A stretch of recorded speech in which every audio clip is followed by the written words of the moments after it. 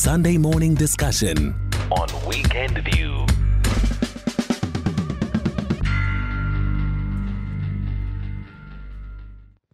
The USA must stop supplying arms to Israel to kill innocent Palestinians. And the Palestinians must rein in the extremists in a form of Hamas if they are looking for anything called peace in that region. And any political settlement will never be sustained as long as you have hotheads in both ends. We believe that the intervention of the international community in a form of the United Nations will go a long way to find a lasting solution to this ever-going trouble between these two countries. Ndogozo Kanyile Chiwin, good morning to you, Bongiwa. Well, it would not be a show without Ndogozo's voice note. Thank you so much, Ndogozo, and good morning to you. And of course, this is one of our big talking points this morning. And Carl saying, why does the South African government support the Russian bombings in Ukraine with neutrality, but not Israel bombings in Gaza? And Sipo saying, Bongiwe, I hope those who are calling Mandela a sellout for negotiating a peaceful transition can see their misguided bravery of suggesting war are taking a lesson with this Palestine-Israel. The rest remain to be victims. Only those who plan attacks survive. Thank you so much for those comments, and do keep them coming this morning as we are looking at this all-important story which has been making headlines again, since last weekend. But now there's a fresh, renewal, especially when you look at what has been happening overnight as well. And the anticipated full ground offensive into Gaza by the Israeli army is dominating global news this morning. This follows yesterday's announcement by the Israeli military that it is planning an attack by land, air and sea. Now, this is more than 1 million Palestinians in the northern half of the Gaza Strip faced yesterday's Israeli deadline to relocate to the south. Now, Israeli Prime Minister Benjamin Netanyahu warned that his country's heaviest bombardment ever of Gaza in recent days was just the beginning of, and I quote, the next stage of what could lead to a ground invasion. Now, Hamas, on the other hand, has threatened to kill one hostage for each time an Israeli airstrike killed civilians without warning. Reports say Israel's military recovered a number of bodies of missing Israelis in a ground raid on Gaza on Friday. Now, more than 1,300 people were killed last weekend when Hamas fighters crossed the border to attack civilians and soldiers.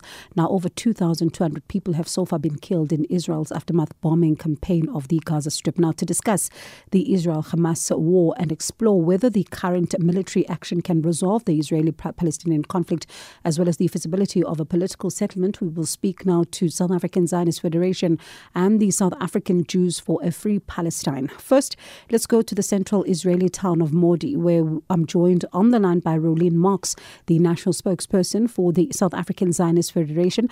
Rolene, thank you so much for your time. Firstly, describe what you can see around you. Well, first of all, I'm in Modi, I'm in central Israel.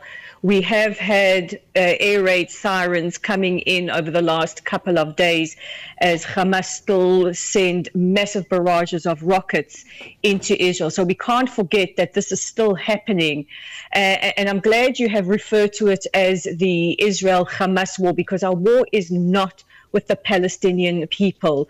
And the army, and it's well documented, it has been broadcast on stations around the world. The army is concerned with civilians. We know that Hamas use their civilian population as human shields, and we're trying to get them to evacuate to the safer southern Gaza. We've also appealed to Egypt to open their borders. Egypt still is not opening their borders to let in people from Gaza. We have to remember that Gaza shares a border with Egypt as well. So this is the situation. Israel's aim right now is to remove Hamas's military capabilities, root, stem, and head. I think that if there is to be any kind of viable future for Israelis and Palestinians, we need to remove the internationally recognized terror organization, Hamas. It's not just the Israeli people who suffer the effects of having a terror organization that, as we have seen coming in from the footage from the accounts from last week, is worse than ISIS. As other countries went out to demolish ISIS, this is our turn to demolish Hamas, so that the region finally can move towards a peaceful settlement with the Palestinians. And Rolene, just a short while ago, was speaking to a campaign which is aligned with the Palestinians, saying that for them, what they are watching is a heartbreaking situation, civilians, of course, being impacted. But what they argue is that this has been over 7 decades long when it comes to, the making of what we are seeing unfold before their eyes. And they say that this is also in part Israel's fault, because there is also that issue of the two-state solution that is still outstanding, and getting to this particular point has been some of the young people who've been frustrated by what they've been seeing unfold before their eyes from the Palestinian side, and saying that certainly, Israel cannot absolve itself from what has happened right now because this is in retaliation. I wonder, how does your organization respond? First of all, there's absolutely no moral equivalence and justification for the massacre that happened last week.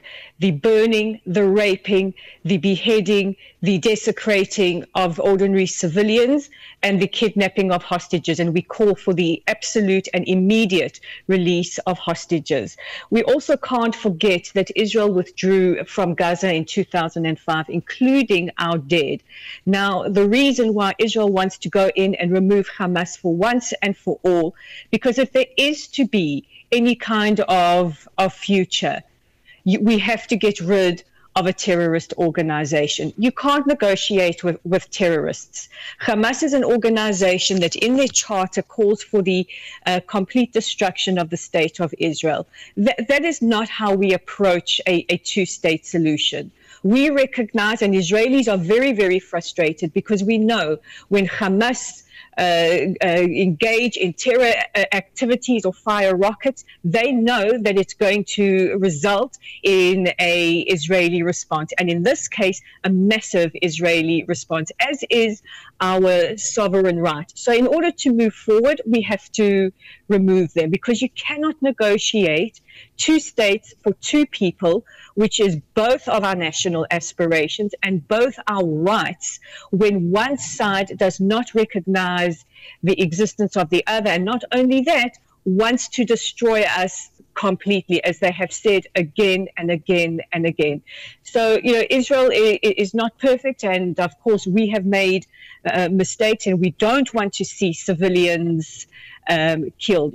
Up until this point, we had been bringing in tens of thousands of Palestinians from the Gaza Strip to work in the field, treating them in hospitals, being employed in various businesses, and now look at the situation. And Hamas bears responsibility for all of that, because now not only do we have a humanitarian crisis that is brewing in the Gaza Strip, something that we don't want, and we really encourage global powers to work on that humanitarian corridor, and Egypt and other Arab countries to take in people from Gaza for their own safety, Hamas, and this has also been broadcast around the world, is preventing these people from moving, saying, die in your homes. This is not how you respect and you treat your civilians. And Palestinians deserve better, and we deserve better, and we deserve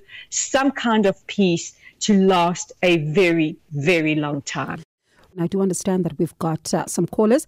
Musizanyana from Mahikeng, good morning to you, and go ahead. Good morning, my dear sister. Morning. You can go ahead. For me to be born just in Lagwazwan, doesn't make me an owner of that particular space. Is it so? Mm-hmm. Now, here, the issue here, like you asked a question that would there be a political settlement? Temporarily they can sort out things, but this battle, it's not even for 70 years, it's for centuries. It started way back thousands and thousands of years ago in Genesis chapter 21. It's it's not us, it's Hamas and Israel, it's Jews and Islam religion. It's a religious battle which will only end on the second coming of Christ at Armageddon. And those guys who were killed there in Israel, they violated their Jehovah's law of the Sabbath. Instead of them having been worshipping on the Sabbath, they were jiving and doing funny things there. The punishment they deserve.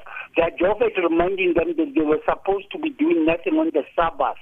All right. Thank you so much, Musezanyana. I do appreciate your thoughts there. Let's move on to Eunice in Johannesburg. Eunice, good morning. Yeah, hi there. I think your guess has been disingenuous. Number one is that video or so-called video that came out of the beheading of the children has been proven to be false.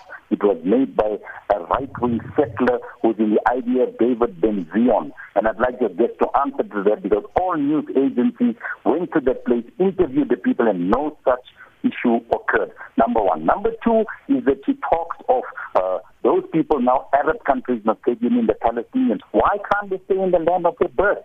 And that's exactly the point. They want to expel them to Arab countries like what they are living in refugee camps in Beirut and elsewhere, Syria, example, etc., and not live in the land of their birth. The question you need to ask, Rolene, is one. Does she have a claim to that land more than an indigenous Palestinian, Muslim or Christian? Because this issue is only being made Muslim and Christian. You saw 2 weeks ago where right-wing settlers in Jerusalem were spitting on churches and a pastor outside the church. What has she got to say about that? And the U.S. continuously backs Israel. There have been over more than 50 UN resolutions against Israel. Not one has been implemented. So Israel is the occupying force there.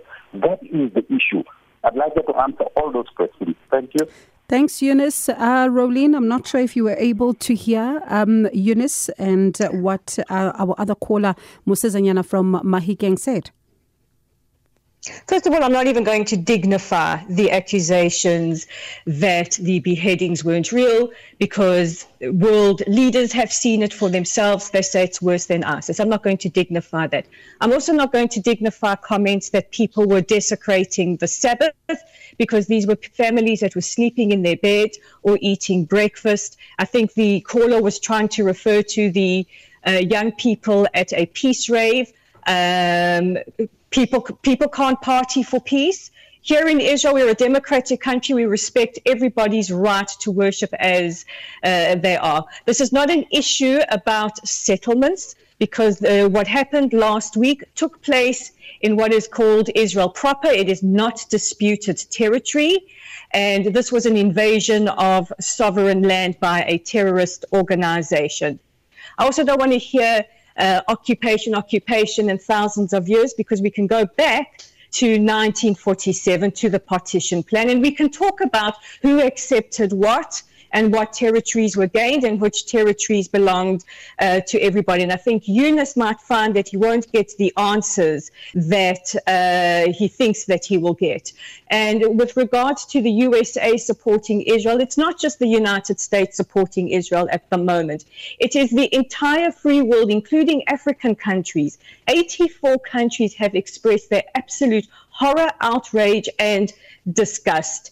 I am not going to dignify accusations by callers that pictures or video is false. The little dignity that our babies, our burnt and decapitated and mutilated babies we had to share with the world because of those accusations. I'm also not interested in having conversations where it's just accusation. I would prefer to talk about how we move forward. With regards to the United Nations, the United Nations have expressed their outrage and their disgust. The Secretary General Antonio Guterres has called for the immediate release of hostages being held captive by Hamas. These are not just Israelis, these are foreign nationals as well, including South Africans. South Africans should be outraged and calling for the immediate release of their hostages. It includes hostages from Africa, from all over the world. This is what we need to be focusing on, not recriminations and accusations. We need to be focusing, first of all, how we get rid of Hamas so that Palestinian people and Israeli people can live in dignity. I'd love to hear the callers suggest positive ways forward. And we need to work towards the immediate release of these hostages. And there are elderly, there are babies, there are children without their mothers, there are families ripped apart. Let's focus on that. And I suppose also, Rolene, listening to this UN Secretary General, because what he was saying in his first address in the week, talking about how both sides cannot, while he understands that they've got, issues that are valid, legitimate, but the escalation certainly from his side is not warranted. But there's something that he also raised a huge concern on is the humanitarian crisis when it comes to the closing of, the passages, for example, for food, for fuel and all of that. And he was saying that alone can create a humanitarian crisis. Well, I think that's a fair question, and we have to remember Hamas invited this war. We did not want this war. As we saw last week, we had young people enjoying a peace festival. We had people going about their businesses, and Hamas destroyed that all. We have been speaking to the United Nations to work with Israel and countries like Egypt, France, the United States to create a humanitarian corridor so that we can get in that aid. We also want Egypt to open up their borders and help as well. But we also have to look at what Hamas is doing to their own people, preventing them from leaving, saying, die in your houses. There has been video footage by Hamas trying to accuse Israel of bombing the routes when actually these are IEDs that have been put on the side of the road. That is not how you treat your civilian population. All right. Israel is trying, as we have always tried, dropping leaflets, communicating with the Palestinians. Please move out of Gaza City. Please go south for your safety. And we have been and we will continue to work with countries and international institutions like the United Nations to ensure that humanitarian corridor. Rolene, thank you so much for talking to us this morning. We certainly do appreciate it. That was Rolene Marks, National Spokesperson of the South African Zionist Federation. And let's take this discussion further now and speak to Allan Kolski Howitz, who's the spokesperson for the organization South African Jews for a Free Palestine. Thank you so much, Allan, for your time this morning. I wonder, firstly, just before we even get into anything, you've been listening to the conversations, the callers and all of that. What are your impressions? My impressions are that, when the people have been dispossessed, when 600,000 people were ethnically cleansed in 1948, when, again, over 100,000 were pushed out of the occupied, what we call the occupied territories today, the West Bank, Gaza, East Jerusalem. When these things happen, when a genocide of sorts, because there are two types of genocide. There's the physical extermination of the people, and then there's the uprooting and the suppression of national life of the people. One must expect resistance. And leaders like Jabotinsky and Ben-Gurion acknowledged that the Palestinians would not accept being basically supplanted in their own country. They understood there would be a reaction. I'm talking about the 1920s, the 1930s. This is before the Nazi Holocaust of the Jewish people and others. So we knew from the start of the Zionist colonization of Palestine that there would be a response, because no people will willingly hand over its territory and its national identity to another force. And that is if you like, the original sin of Zionism. Jewish thinkers like Martin Buber, Ahad Ha'am, and later on even Albert Einstein refused to accept the fact that nationalism, that the established Jewish state in Palestine was a, quote, solution to European anti-Semitism.